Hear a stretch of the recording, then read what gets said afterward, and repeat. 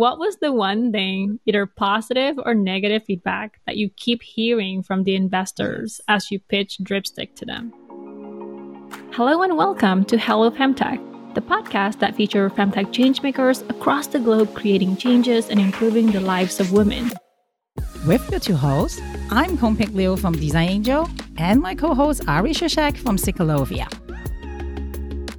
Something that I heard was, why can't someone else do this?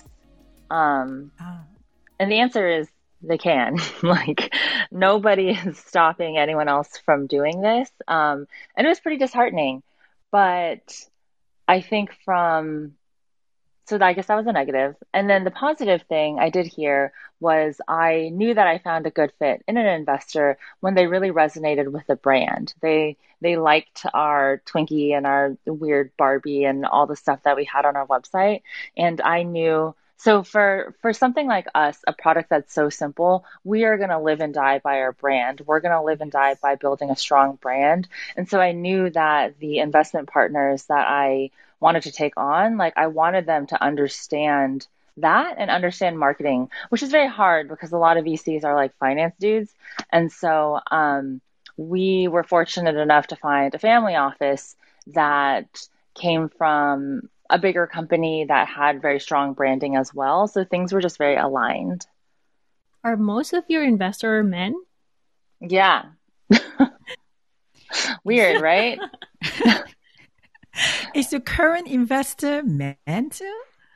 Yeah. So Cindy Gallup is one of our advisors. So we have her, which is incredible. But yeah, our investors are men, and it's not for not trying. I pitched to a bunch of female funds, and it didn't work out.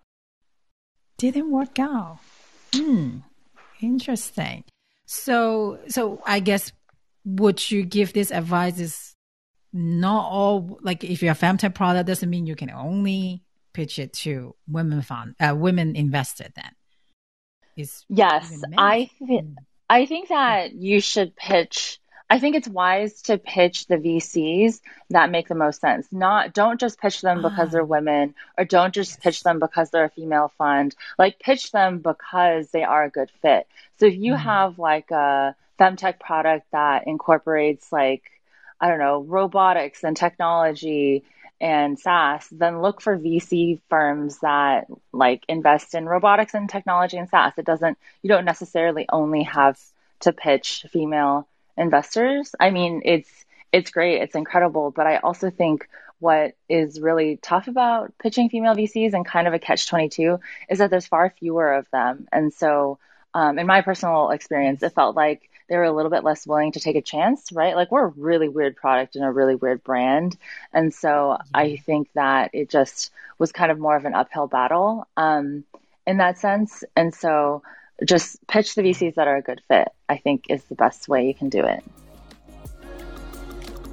Thanks for joining us this time. If you haven't already, subscribe to our show on your favorite podcasting app and get notified the moment a new episode comes out.